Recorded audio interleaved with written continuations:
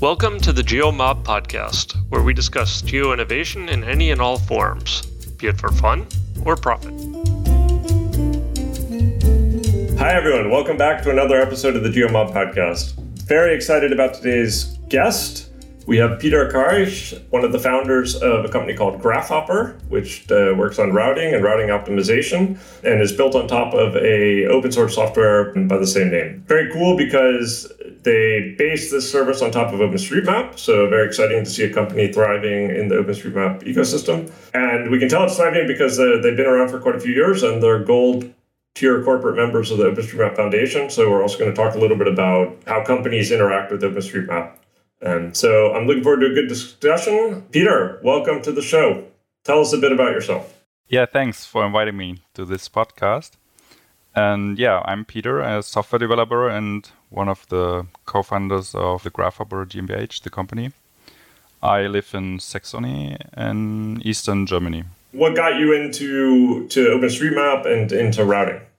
Yeah, I played a bit around with OpenStreetMap data and wanted to try out algorithms and stuff like this. And so I more or less stumbled into this topic from the algorithm side. Sure, but I mean, a lot of people like to play around with the data and stuff, but they don't actually make the step of starting a company on top of it. So tell us a little about the journey of the company. How long have you been around and how's it going? Yeah, it all started with those two open source projects, JSprit and the Grafhopper routing engine. And well, I was kind of asked for some consultancy services for the open source routing engine, and so I did a bit of work here and there. And I was a bit also annoyed from consulting. At the end, there were a couple of consulting gigs, and so I was kind of annoyed. There were some pretty hard pressure things in personal life, so to say. So I wanted to build something that gives a more continuous income.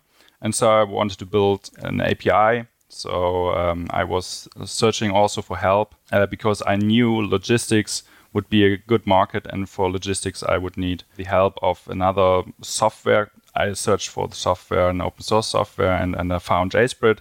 I was asking the author of this software, Stefan, if he would like to build something together. And yeah, basically, he said yes, and for our success, both projects were really crucial, and we started the APIs even before we started the company. And when was this? How many years ago? We the incorporation was in 2016, so 4 years ago, but we started the API 2014, so 6 years ago, I think. Okay. And later Michael joined, and yeah, now we have hundreds of customers, and it has been a real success story for us, that's for sure. And my dream especially has come true, to work on open source, being independent, no freelancing, and earn money, and all this at the same time. Well, congratulations. In your service, there are two pieces, right? There's the software, there's also the data that you build upon. And from the beginning, it's been based on OpenStreetMap, is that correct? Or do you use other data sources as well? Or Yes. We based it from the beginning on OpenStreetMap.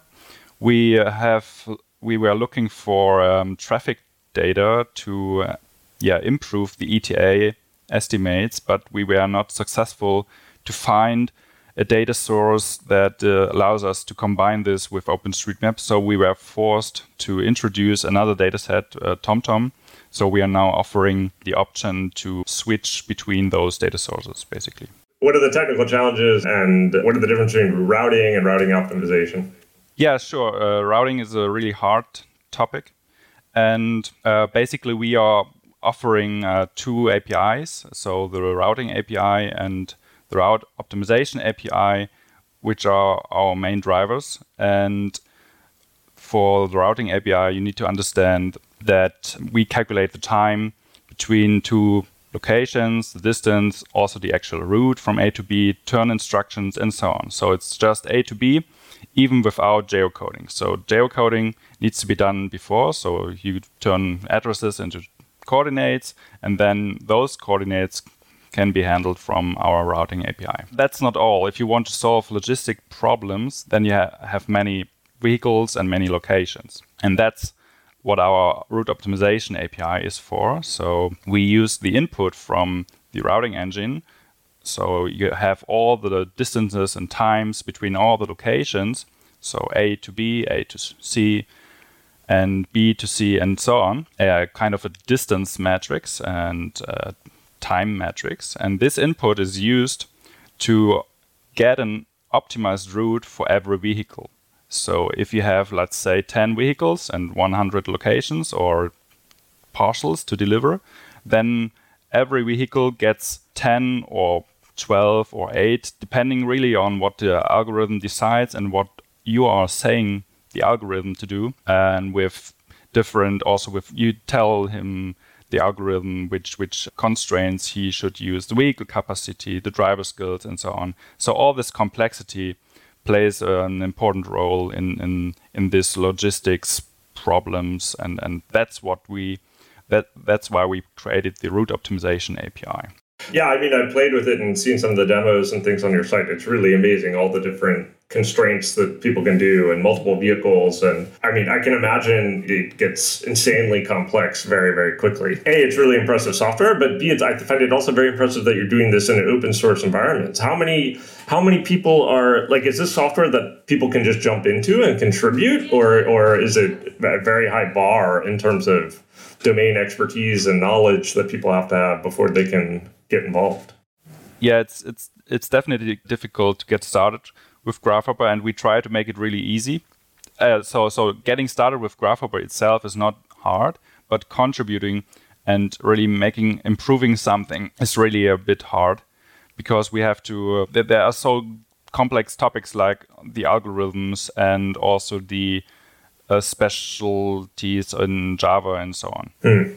So, for example, our software is written in Java, and the routing engine needs to be really memory efficient, and this is really hard because the language itself makes it really, really hard to make it memory efficient. We have applied some tricks and kind of coding in certain areas like in C and C++ and various tricks to make it memory efficient, but yeah, this is really, really a complex topic. What about the issue of working with OpenStreetMap? I mean, one problem that we have at OpenCage with the geocoding is, the strength of OpenStreetMap is anyone can tag anything any way they want, right? And of course, people try to follow the best practices, but they don't always, or different communities in different parts of the world use different tags. And then it makes it quite difficult when you just get this data and it can have any kind of tag in it.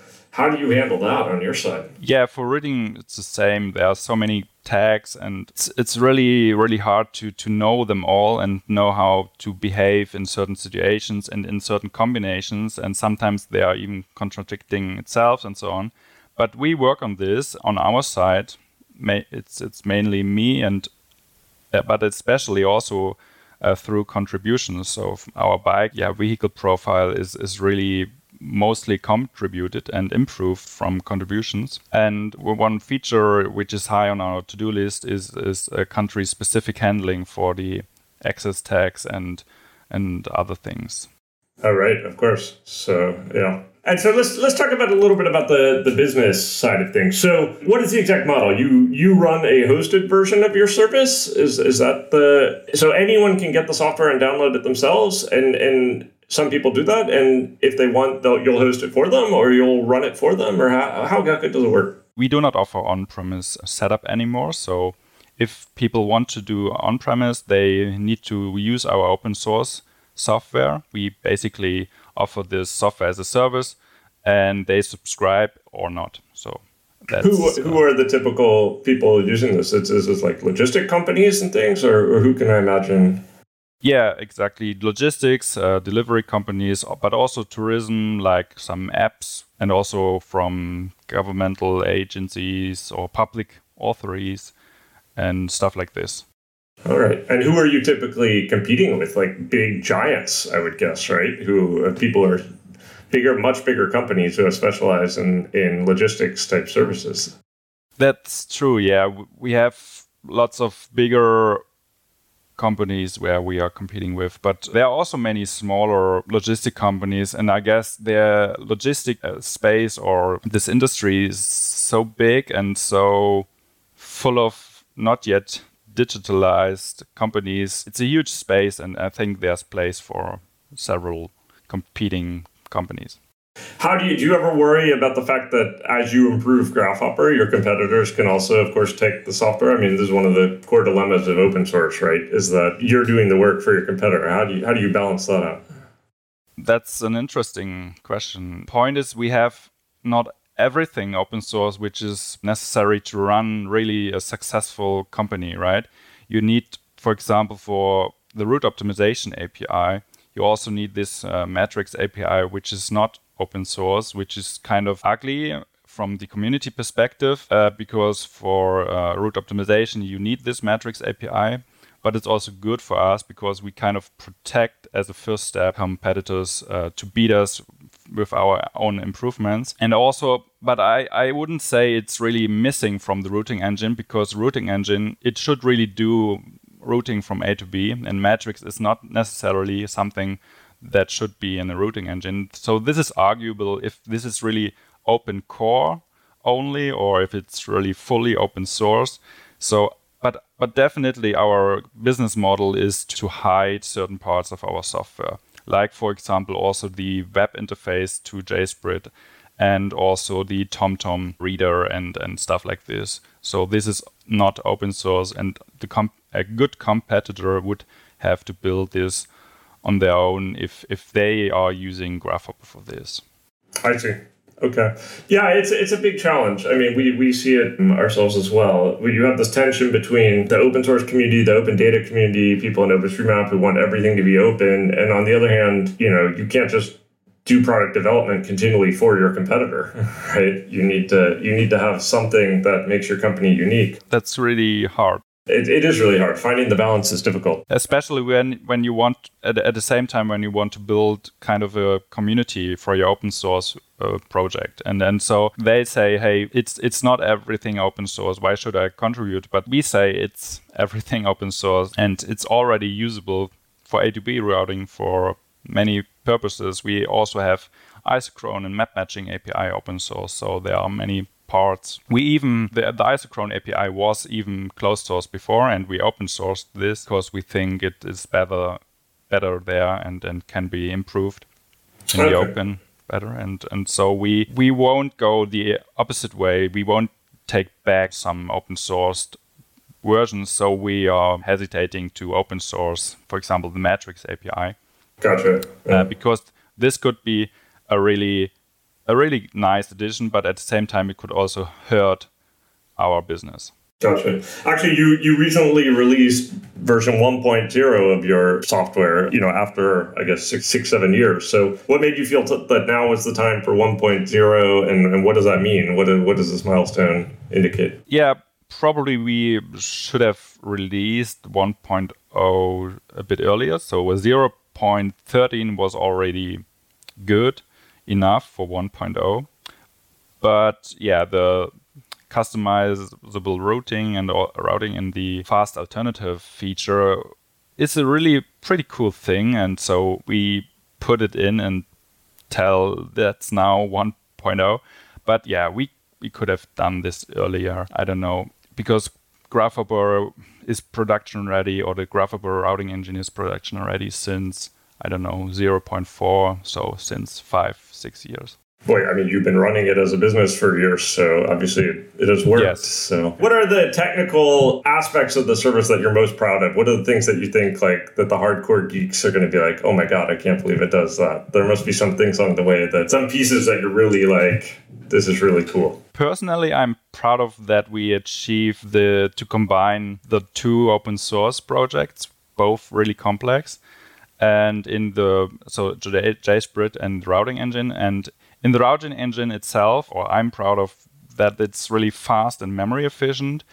And as a company, I'm really proud of our metrics API. So we have built an incredible fast API which also supports turn restrictions. So this is a pretty hard thing to do with our graph model. So we have a node-based graph. I'm not sure if I should explain this, but for the node-based graph, it's usually not really easy to turn restriction support. And you're usually doing edge-based graphs for this, and that everything gets much easier. But yeah, from the user perspective, then everything gets much more complicated. So it's a bit technical challenge, but I'm proud of that we have so talented freelancers and employees that we can build such an awesome API. I'm sure you must have lots more on the to-do list, though. I'm sure the list is endless in terms of problems that people report and weird edge cases and things like that. Yeah, actually, we are currently a bit creating our vision for the future, but definitely our to-do list is a huge thing. We've covered some of the technical aspects of the service. Let's talk a little bit more about the business side. So you're gold corporate members of the OpenStreetMap Foundation, which is very impressive. I mean, we at OpenCage, we only managed to be bronze members. And equally impressive is you're the smallest company there by far. Most of the others are huge giants like Bing, which is part of Microsoft, Facebook, Mapbox, which has raised hundreds of millions of dollars, Esri. So, I mean, these are the giants of the geospace. And then we have you guys, which is not quite as big yet. So tell us about that process. What made you want to become a gold corporate member? And how do you interact with the OpenStreetMap community in general? And how you think about doing these kind of things? Mm-hmm. Yeah, gold corporate sponsorship is really for us a big thank you to the OSM community. That's one of the reasons we did this rather bold move for a smaller company. But of course, it's also marketing for us. And a third reason for this is marketing for the membership itself. So we think there are so many small companies and bigger companies who are not yet a corporate member of the OpenStreetMap Foundation, and we should really show that it's possible. So, I mean, are we really the only European company that is able to do the gold corporate membership? Yeah, unfortunately, yes, it seems so. I don't think so. So there are so many.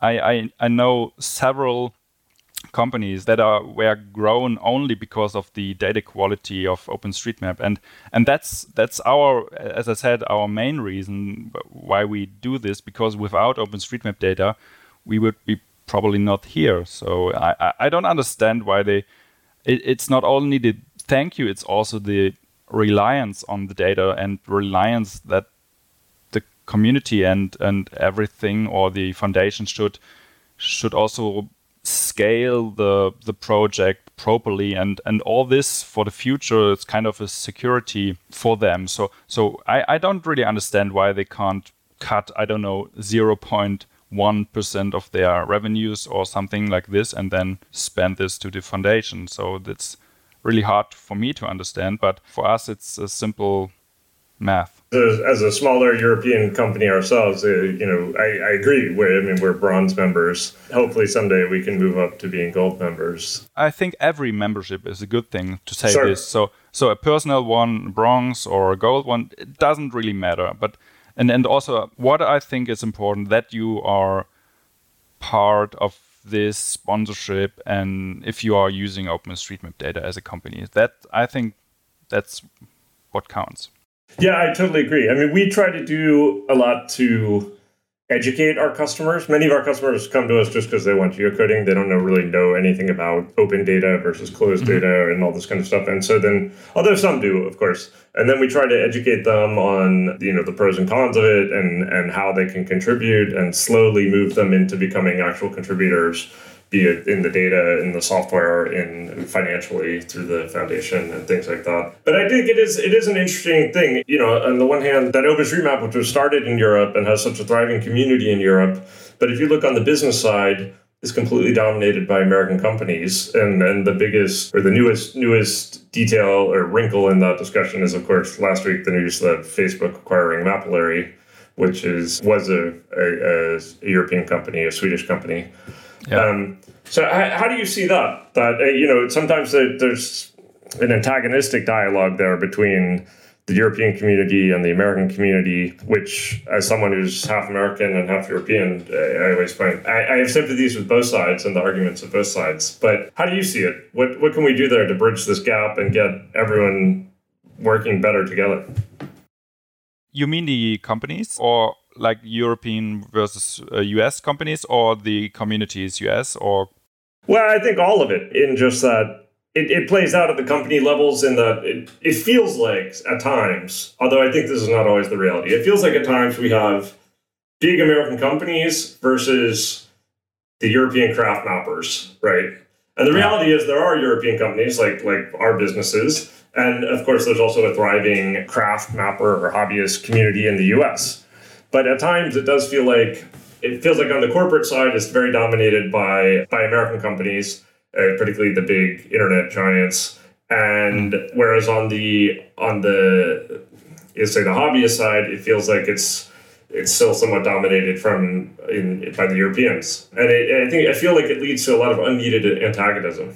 Yeah, I think first of all, it's really great to have so many craft mappers and so many active people on the European side, as well as so many and also so big companies on the US side. The big problem is that those big companies have lots of resources, and the fear is that they gain too much influence and also maybe remove kind of the origin of OpenStreetMap. I don't know what this should be, but what I really, how to say this, I'm really kind of, and it's really annoying to hear often those European craft mappers, and sometimes, or my feeling is that we have a really loud and but minor community in Europe that does not really speak for the whole community. I mean, when I first get started in OpenStreetMap, I was really, I wanted not to take part in this community because the tone is,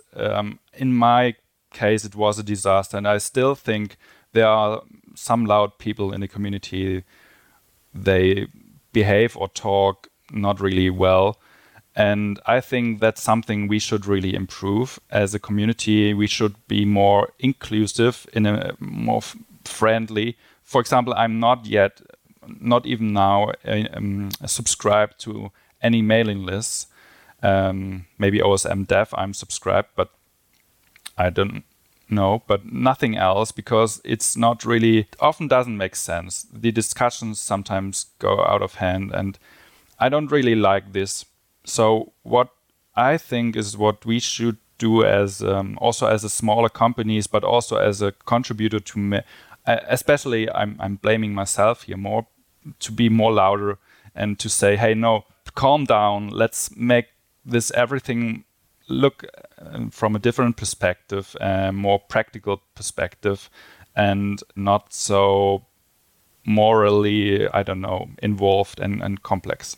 Yeah, I completely agree with you. I am on the OSMF talk list, and there are certain people I just have to block because I don't have the energy. You know, I don't have enough. There aren't enough hours in the day for a busy person with work, family. You know, I can't read people's 6-page long rants telling me anyone who makes money with OpenStreetMap is evil and stuff like that. I mean, it's ridiculous. Yeah, it's not that I don't. For example, I hate Facebook. I really dislike Facebook. Okay, hate is too strong. That's a waste of energy for Facebook. But I don't like them, but I don't understand why the community is so full of fear for big companies. I also understand that we should be critical and not accept certain suggestions from them. So, for example, there was a recent suggestion to let's do the DevOps with Facebook stuff, and I thought, oh no, please don't. And those suggestions could be ignored, but why not make this more inclusive? They have serious working and also hopefully well-intended people working on OpenStreetMap improvements and stuff like this, and also with artificial intelligence and stuff like this. I'm also critical of those things, but But why not give real arguments instead of fearful and morally strange arguments? I agree. And the problem is also, so I share the same reservations about big companies in general, like Facebook, and we say, oh, let's have their employees do the DevOps.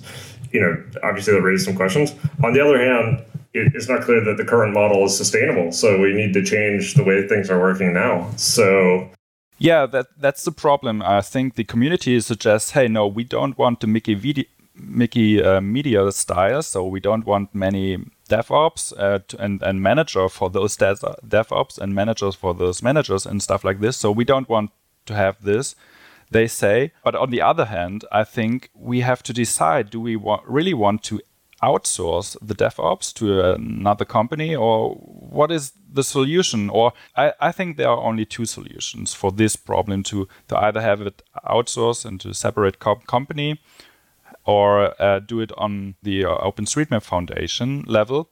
Another option would be, of course, also to only serve map tiles for OpenStreetMap.org. That's for sure. So only have companies serving map tiles and not the foundation. So, but I'm not sure if this is what they like. Yeah, it's an open discussion. It's difficult. The problem is, I feel like at this point, we don't even have a good framework of how to reach a decision. Yeah. Although I do see that the new board, I guess they're not that new anymore. It's been 6 months or so, but I see people are trying quite hard to bridge the gap and gather everyone's voices and come with a solution. But I think there's still quite a lot of work to be done. So yeah. Actually, sure. I'm hoping to get some of the members of the OpenStreetMap Foundation here on the podcast in the coming weeks and months, so that hopefully we can be part of the discussion. Anyway, I guess we could probably talk about OSMF for an episode in its own right. Let's come back to Grasshopper. What's next and what's coming up for you guys, and how were you impacted by the virus? I mean, there's been a big boom now in delivery services. Did you guys see that in your usage and your contributors? What was the impact? Yeah, from the company side, we have upgrades and downgrades more than usual, but at the end, it hasn't changed much. And there were not, for the open source projects, no more contributions or something like this. So lockdown for us was more or less business as usual. And what does the future hold? What's next now? Well, we will improve our services and continue to invest in OSM. So, well, we have many ideas, but currently it's always kind of luck and also customer requests that which directions we exactly go. So we don't have a navigation software for our feature list, so to say. Come on, there has to be some cool new feature that you're like, oh, I can't wait till we get this or that, or... Oh, 1.0 was out a few weeks ago, so there were so many cool features in it. You have to live with this for now. Well, one development, not per se with Grasshopper, only with Grasshopper, but in general, that I think has been made possible by OpenStreetMap and the availability of the data is we've seen more and more routing services for different modes of transport, like for cyclists, for walking, hiking, that kind of thing. It's really quite cool. Are you guys doing more? And I know you already support a couple different modes, but... Yeah, that's something we want to achieve with our custom routing, so customizable routing. And so we have, for example, a kind of a base profile, like the bike, car, and food or walking. And customizable routing, you can then say, hey, let's define a certain vehicle size, a vehicle weight, a certain speed, reduce the maximum speed or the average speed on the road type, or avoid streets with a too high speed value, and stuff like this is already possible and easy to achieve per request. Okay, good discussion, Peter. Thanks for giving us your perspective on OpenStreetMap, on OSMF, on working with open source. Any final insights you want to share with the listeners, or any news, anything you want to leave us with before we wrap up? Yeah, you should definitely check out grasshopper.com. That's for sure. What other ways can people get in touch with you? Where can they find you on the internet? Yeah, it's graphhopper.com, but also if you have interest in our open source routing engine, then github.com/graphhopper. There are several open source projects that we push forward, and that's definitely interesting for the technical people. Also, thanks for having me in this podcast. That's really great. Well, our pleasure. Hopefully at some point we'll be able to have live GeoMob events again, and we'd love to get you as a speaker. We will see how long this takes. We'll see. All right. Thanks, everyone, for listening. And we'll make sure to get all those links in the show notes. Thanks. Bye, Peter. Bye. Thanks, everyone, for joining us today and listening to the GeoMob podcast. Hopefully you've enjoyed the discussion. Please don't hesitate if you have any feedback for us or any suggestions for topics that we should cover in the future. You can get the show notes over on the website, which is at thegeomob.com. While you're there, if you're not yet on the mailing list, please do get on the mailing list, where we once a month send out an email announcing future events, summarizing past events, and just generally sharing events that you may find of interest. You can also, of course, follow us on Twitter, where our handle is geomob. You can follow Steven at Steven Feldman. You can follow me at Freifogel. You can check out Mappery at mappery.org. And of course, if you need any geocoding, please check out my service, which is opencagedata.com. We look forward to you joining us again at a future episode, and of course, seeing you at a future GeoMob event. Hope to see you there soon. Bye.